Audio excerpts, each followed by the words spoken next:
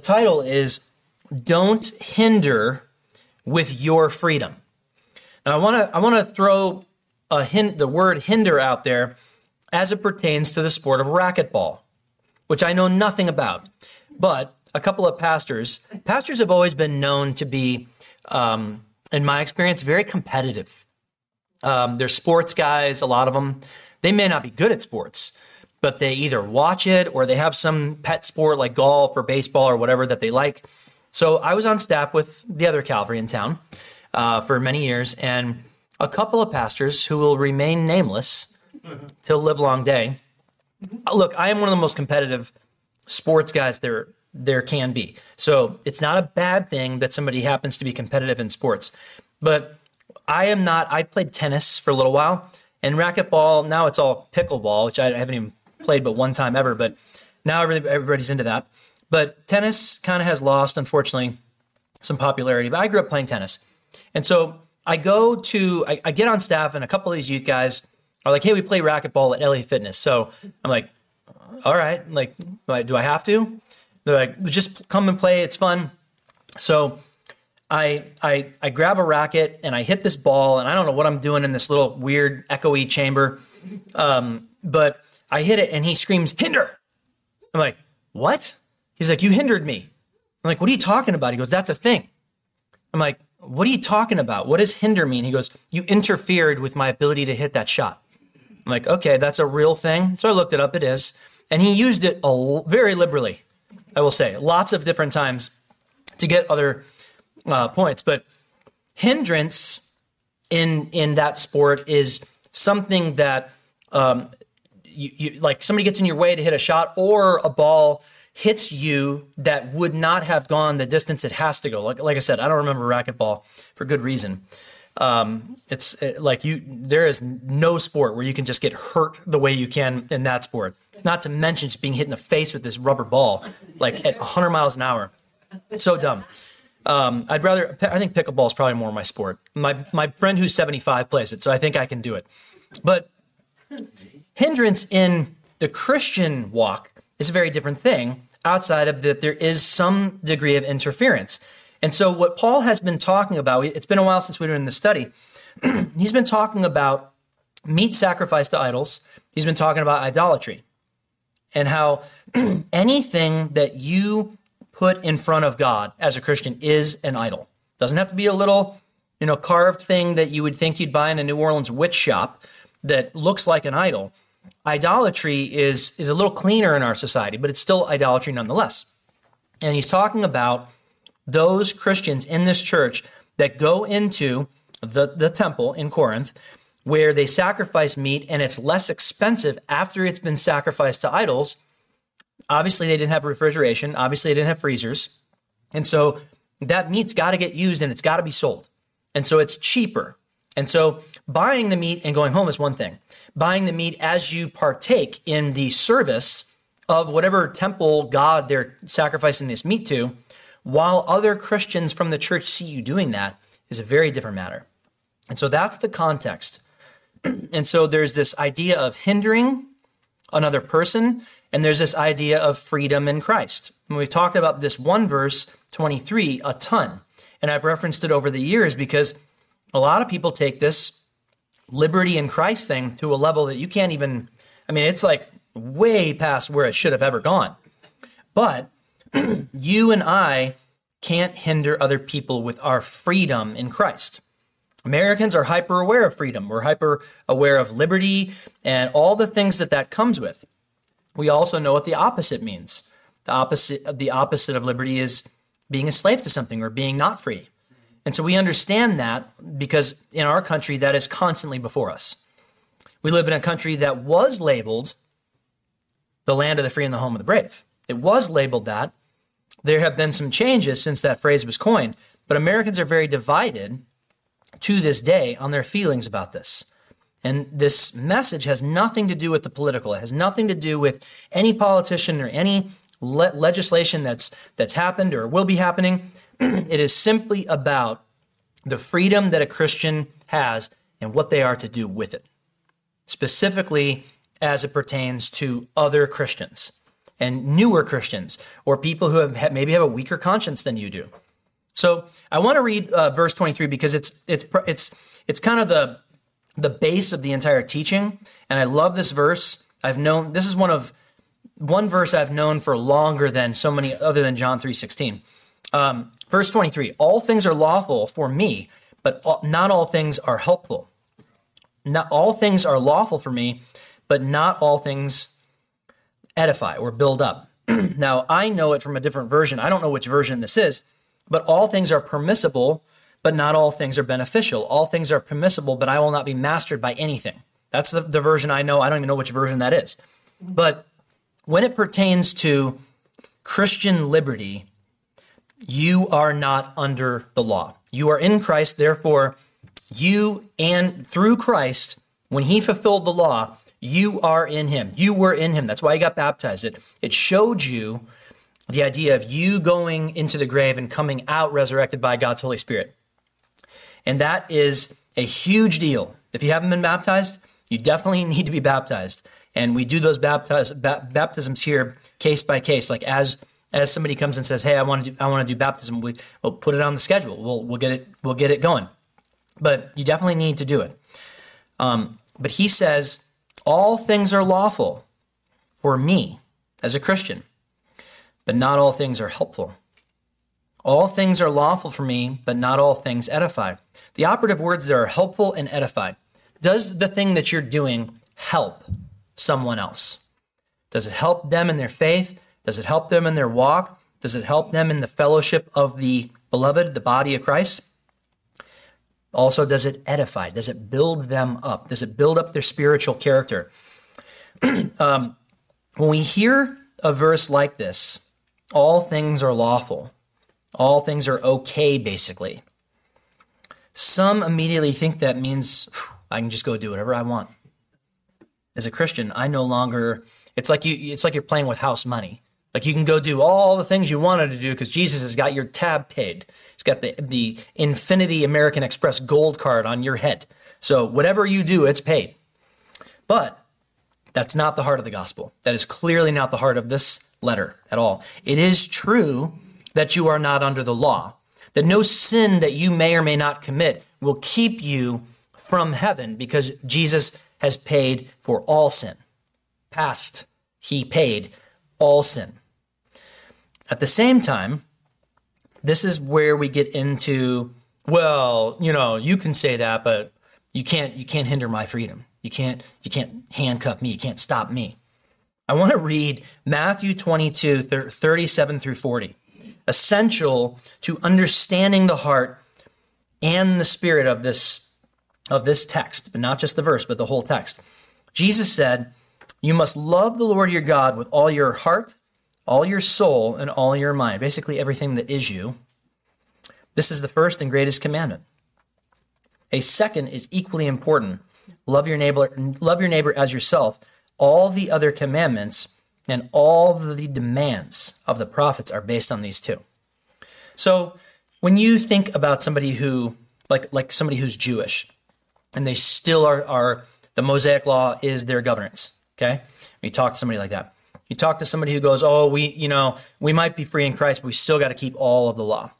Whoever you're talking to that goes back to this law, 613 do's and don'ts. I can't remember what I did yesterday. Seriously, Shannon asked me. She goes, I think it was Saturday. She asked me what I did on Friday or something. I can't even remember that. That's where things are headed here with my memory. And I did so many things that day that I was like, I know I had lunch and it was delicious, but I was at the church. I talked to Frank. It was all I could do to remember it. You think I'm going to remember 613 things? You think I'm going to do well with that? I am not. The 10 Commandments were hard enough for the Israelites as God had miraculously saved them. That was enough. Jesus goes, "Hey, here's the deal. Forget all of the Mosaic law." And this was while he was in process, had not died on the cross yet, in Matthew chapter 22. The whole law, you Pharisees, you Sadducees, you novices, you Gentiles that might be overhearing something, The whole law is summed up in love God with everything that you are and love people with everything that you are after that. After that, check your freedom. If what you want to do violates that, you need to think about that. If what you want to do is in line with that, great. If somebody somewhere goes, oh, I wouldn't have gone there, I wouldn't have done that. Hey, you've cleared it with, this is something I did out of love for the Lord. This is something I did out of love for people. And there's still going to be people that come after you for stuff. There's still going to be people that harpoon you for saying something that might not be very popular these days. Or, oh, you can't say that these days. Hey, you can't say a lot of the scriptures publicly these days, but you still do. Because it's the truth. It's what sets people free. The two words, once again, that help shape where the verse is headed are helpful and edify. Is a person who is looking to take advantage of their freedom, looking out for your own well-being, or their brother and sister? You have to ask that question. And people often ask me Bible questions and like, hey, what do you think about this? Or what do you think about this? Or this guy's preaching this kind of new thing. It's like a new theology or a new whatever. I'm like, new? This Bible did not come out last week. It's never changed. God has never changed. Something new that everyone has missed since Jesus, I think we can stay away from that. But remember the context of the verse. He's been talking about idolatry and other Christians in this church stumbling other brothers and sisters. That is the context of most of this letter, certainly in the middle of the letter. The meat being sacrificed to idols and taking part in the worship ceremonies at these places. Verse 24, let no one seek his own, but each one the other's well-being. So what comes out of verse 23 is don't seek out your own will. Don't seek out to use this freedom to carve your own path. And oftentimes that's just, hey, I want to do this. This is what I want to do. And I don't really care because I'm a Christian and I'm not under the law. I can do whatever I want. That's a scary place to be. When you hear somebody say that, that's a scary place to be. The elements of Matthew 22 taught us, let no one seek their own. Why? Because you have a master. You seek the Lord Christ. You seek God. What did Jesus do the whole time he was in ministry? He sought the morning to pray and ask the Father to lead him, the Holy Spirit to lead him. Jesus, people forget this oftentimes when they get discouraged about prayers that are not answered. Jesus asked God not one time, but multiple times that we know of that are in Scripture. I mean, you think that Jesus can be contained in this much of a typed book, his life? John said the books of the world couldn't contain what this guy did in 3 years. But you're talking about in writing, Jesus asking, Father, if there's any way for what the next 6 hours are going to hold, if there's any way past that, please let this cup pass. So Jesus asked a prayer request that God was like, we can't do that. And then he said, yet, not my will, but yours be done. Let no one seek his own. Jesus, our Lord, did not seek his own. He sought the Father's will, which was for those that would come to him, our betterment, for our salvation. So, in Matthew 22, no one seeks their own, where Jesus sought the Father's first interest, and secondly, looking out for someone else's well-being as it pertains to your freedom. That's a novel concept. That is higher order living, for sure. If Christians worried more about these two verses, 23 and 24, if they worried more about these two verses, how much more balance and joy would the Christian community, the large Christian community that's on this planet, how much more harmony would we have amongst each other? There is so much fighting within Christians. And it's like, to quote James, brothers, sisters, this should not be. It should not be that way. It is that way because we all have this little thing called an ego. We all have this little thing called pride, and we can't completely rid ourselves on this side of heaven. I told you guys that I was competitive. In the 90s, I went to a Bible college called Moody Bible Institute. If you've never heard of it, look up D.L. Moody and see what kind of a guy he was, and think about how conservative that university, that college was in the late 90s, where girls could not wear slacks, still had to wear skirts past a certain length or they'd get in trouble. This is the 90s. Okay, this was not the 50s, 60s. Now, it's not Bob Jones, pink sidewalk, blue sidewalk. It was never like that, but it was pretty conservative. And yet, it was a bunch of guys that were either going to be radio pastor type things or flying missionaries, like bush pilot type stuff, or just pastors in general. That's what Moody was mostly for. So we would do intramural sports because we couldn't recruit anybody. Like, no athlete that wants to go to the NBA is going to spend his time at Moody Bible Institute for a year because we don't have any real sports. But we had intramural sports. And I got to tell you, the fights we got into and the cussing you heard on that gym floor could rival ASU. And I'm not kidding. It was like embarrassing. I'm like, man, we are horrible. We are horrible people. And God's like, exactly. That's who I pick. I pick the weakest. You guys are definitely them. But honestly, like, the competitiveness of people is one of the reasons why pastors struggle. Hey, did you hear so-and-so sermon? How many people is he up to? Oh, I got to do something. There's competitiveness. There just is in a lot of Christian organizations or whatever. This person left and we're going to blacklist that guy, or this guy thinks we're out of line, so we're going to kind of like stiff arm this guy. I've seen it so many times, and it's so sad that it happens. But if you and I were looking out for God's best interest and other people's best interest, how would that shift our freedoms? How would that just change us in general? And he says in verse 25, eat whatever is sold in the meat market, asking no questions, for conscience sake. For the earth is the Lord's and all its fullness. This is Psalm chapter 24, verse 1. Everything on this planet was made by God. Everything elements-wise, the periodic table, which changes even every year, they add more elements that they either find or they make. Those things in their raw form create all the things we have. We have abundance of trees. We make houses out of them. We have metals. We have all these things. But God put them here. And matter is neat. I remember one thing from science class. Matter is not created nor destroyed. It just converts into other things. And so eat whatever is sold in the meat market. Don't ask questions about it. How long does it take when you talk to somebody who's a wicked butcher to get to something that's going to maybe stumble your conscience a little bit? 5 minutes, 10 tops? I mean, you think about the city that this was. You think about, I always think about New Orleans or Las Vegas because I've been to both cities. And when you go there, you're like, man, this place is messed up. And it doesn't take long if you're looking for a little trouble, it doesn't take you 5 minutes to find it in those two cities, literally at 12 noon, at 8 a.m. And so when you go to these places, you don't go up to the witch who's selling keychains and go, hey, tell me a little bit about where this keychain's been. And has it been inside of your store very long? Oh, yeah.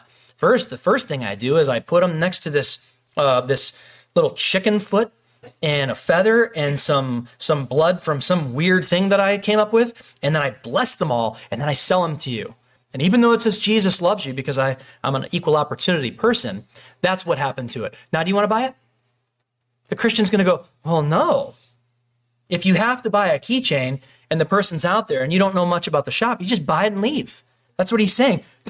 Don't try to get somewhere. Now, you don't need a keychain. It's a bad example. You don't need one.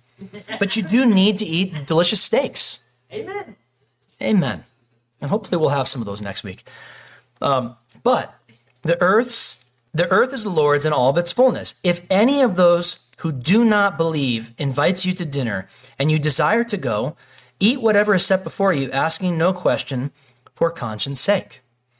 So let's say, for argument's sake, that you are a missionary to Corinth, and somebody who's involved in the black arts or whatever invites you over to their house. He says, go. And if they put out before you a strip steak, don't ask what they did to it. Just eat it. If it looks okay and it smells okay, just eat it. Don't ask.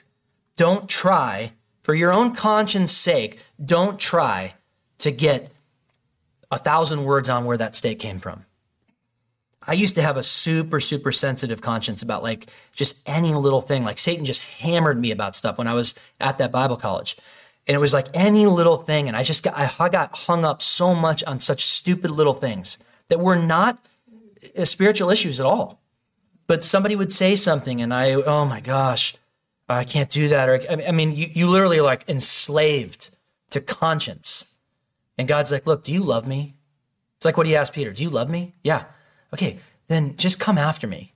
Just follow me. Just read my word. Now, there are times when your conscience sets off alarms and you need to listen to that. For sure. God gave that to us. But it's not like these people are doing something horrible by eating steak, by eating a hot dog, by eating whatever. You have to eat. And he's like, just don't ask. Like if you struggle with this, just freely eat it. You're free to purchase what's sold at the meat market, guys. Don't ask about it. Everything on this planet has been made by God. Food's been given to you. It's a blessing. A great meal, like a really, really great meal, such a great blessing. And it's one of the few things left on this earth that we can like plan for, make, and it really can be like a serious blessing. Like our potlucks are awesome. They're an awesome time. And people really make some great, great things, and it's a huge blessing. But this place was perfect when God gave it to us. It really was. When he gave this earth to Adam and Eve, it was perfect. And it, because of the curse of sin, is wearing out. It's going bad. It is cursed, period. And so the longer we live here, the more it's wearing out. It's like a pair of tires. They don't last for forever. They are going to go bad. And it's not the climate that caused them to go bad, just so you know. They are just going to go bad because you and I wear out, you know? But it was perfect when God gave it to us. And we have to eat, so enjoy and don't be a detective when you go in there. That's basically what he's saying. Don't be a detective when you go to somebody's house to eat an awesome meal. But if anyone says to you, hey, by the way, this was offered to idols, just so you know, do not eat it for the sake of the one who told you and for your conscience' sake. For the earth is the Lord's and all its fullness. Once again, he says this 2 different times in a couple of verses. The earth is the Lord's. Psalm chapter 24, verse 1. Why does he tell struggling Christians, struggling conscience, whatever you want to call it, why does he continue to put this? Because the people that you're talking to were made by God. Even though they're not serving God right now, even though they're involved in something that is sinful, even though they might be really, really, really doing horrible things, God still loves them, and you should too. And God still is interested in their salvation, and you should be too. And so, hey, if they let you know, oh, by the way, we did this huge, crazy ritual, and you're eating Zeus's favorite steak. And we have dedicated his steak, and there's even a little brand on the back. You don't see it. It says Z. You know what? Can I pass? I just pass. I'll have the garbanzo beans. He's just saying, there's people watching you.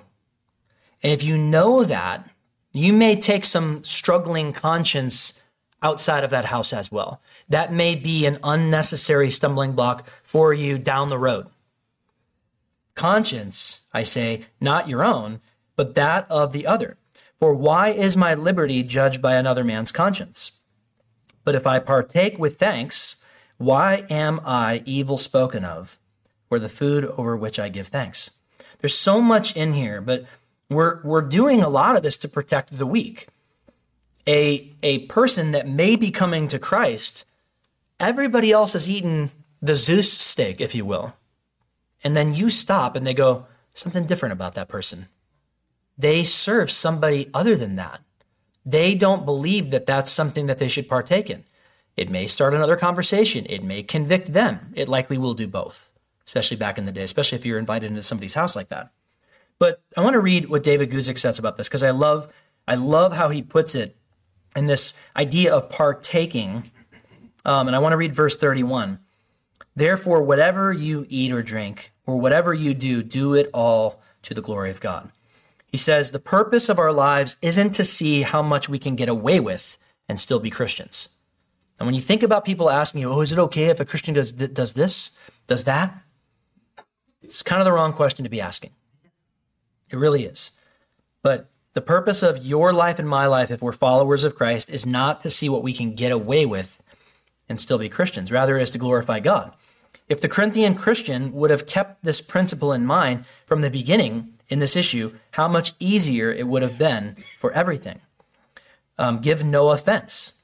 An offense is an occasion to stumble, or once again, a hindrance, leading someone else into sin. Paul says none of our behavior should encourage another person to sin. Paul is not talking about offending the legalism of others. David Guzik would say that Paul tried to offend the legalism of others. That legalistic, harsh Christians, today we would call them discernment ministry people sometimes, who are like the detectives of all of us. Like we somehow have this internal affairs that we didn't sign up for in Christianity, and they're the ones that are like, stop right there. What's going on here? Are you guys playing cards? Okay, all of you are going to hell. Next case.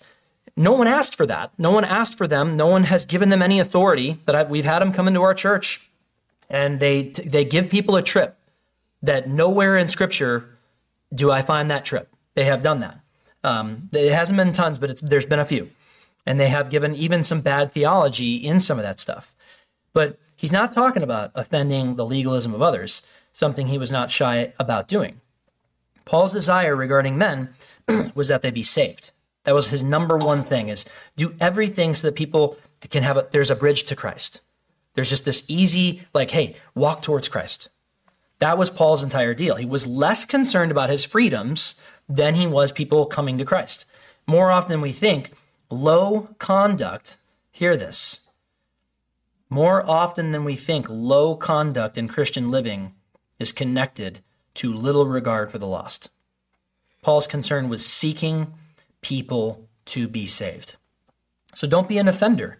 Verse 32, give no offense, either to the Jews or to the Greeks or to the church of God. Don't be somebody that stumbles people. Don't be somebody that hinders somebody from finding Christ just because you're like, well, but I want to go do that, or I want to go to that place or that place. If you're truly following Christ, Christ might have you go, nah, not around that group. That these are people who, even though that seems like it's not a big deal, I remember the whole rated R movies thing of the 80s and 90s.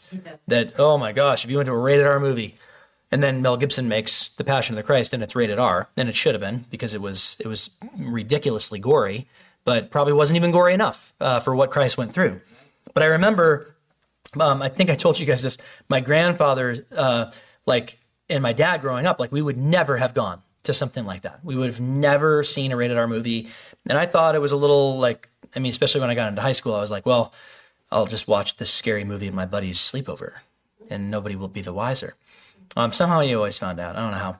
But when it comes to movies like that, it's a different story. It's not just the principle of rated R that stumbles somebody. It's what are you watching?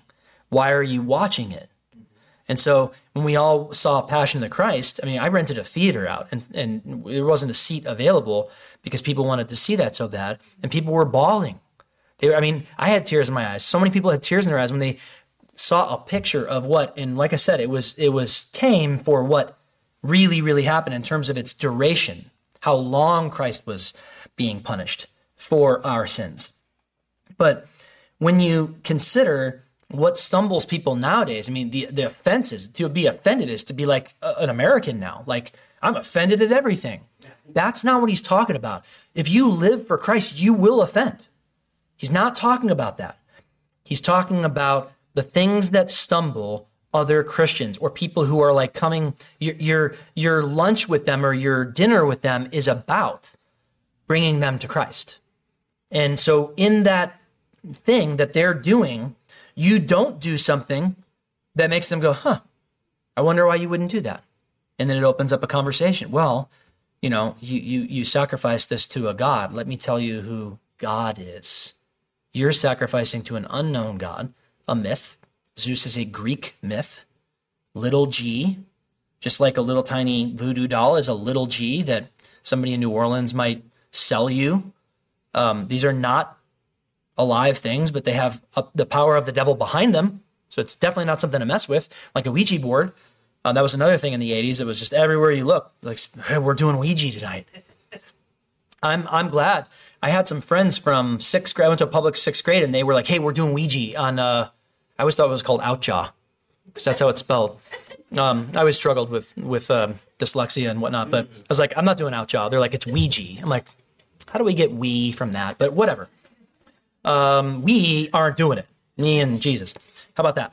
So I told my mom what they were doing, and she goes, "Hey, just make me out to be the bad guy. Tell them that anytime they're going to do that," because they were largely good kids, but they were like, "Hey, this isn't a big deal, but it's kind of spooky." And Nightmare on Elm Street and Jason were coming out back then, and so it was like there was a lot of that. Every Halloween, there's always these stupid movies that come out, and so I was like, "Hey, I can't do that. I got to be home." And my mom goes, "Make me be the bad guy. Tell them your mom wants you home anytime that like, oh, I got to go home. My mom wants me home."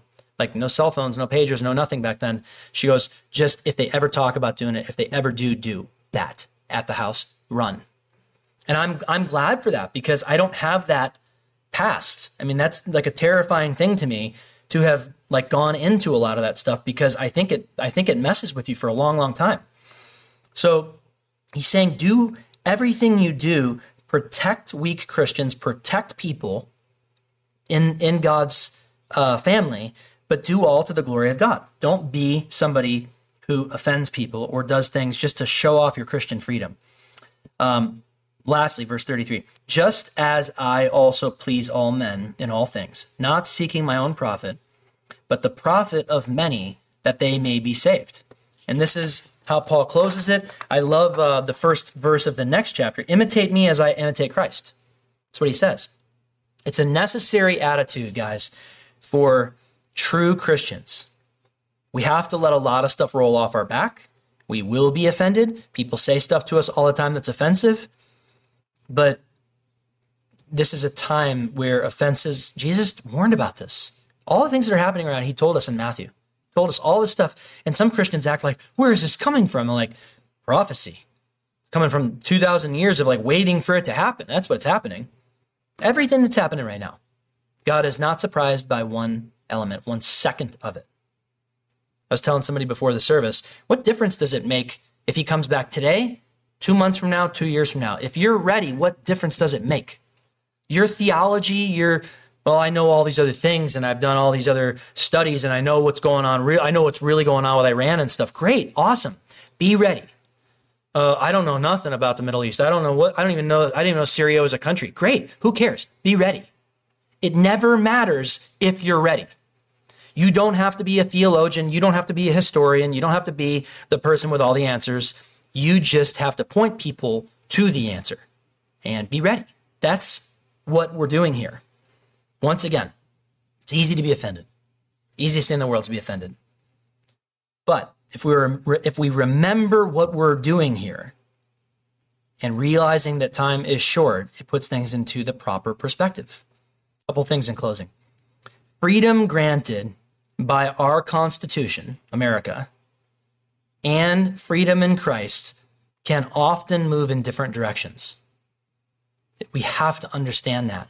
It would be great to live here under the greatest laws ever that everybody was all in on, but we don't have that. A lot of people are not all in on the original Constitution and following Jesus Christ. If they were, that would be called heaven, and it will be awesome. But that's for later. One is the freedom to pursue a dream and the pursuit of an individual's happiness, and the other is to pursue serving your Savior, meaning when you serve for a living, that's not Lord of the restaurant.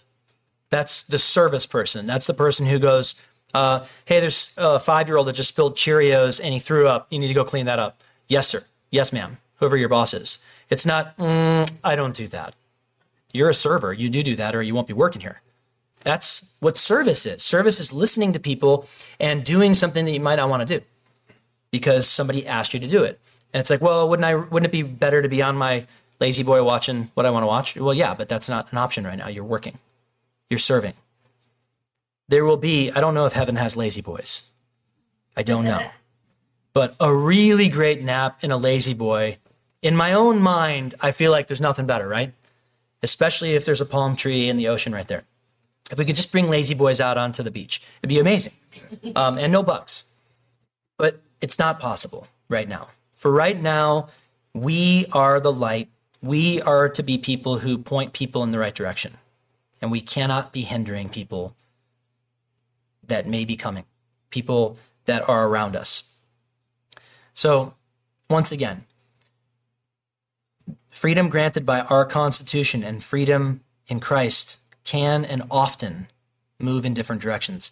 Secondly and lastly, we can't insist on our freedom in Christ while offending and hindering other believers or future believers. We cannot be doing that.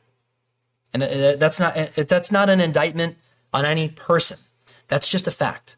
That's just what Paul is saying here. Guys, all glory be to God. Let's not be people that stop people from finding Jesus.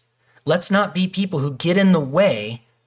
So like here's a person and here's Christ and I'm the roadblock and I'm a Christian. Like heaven never be the case.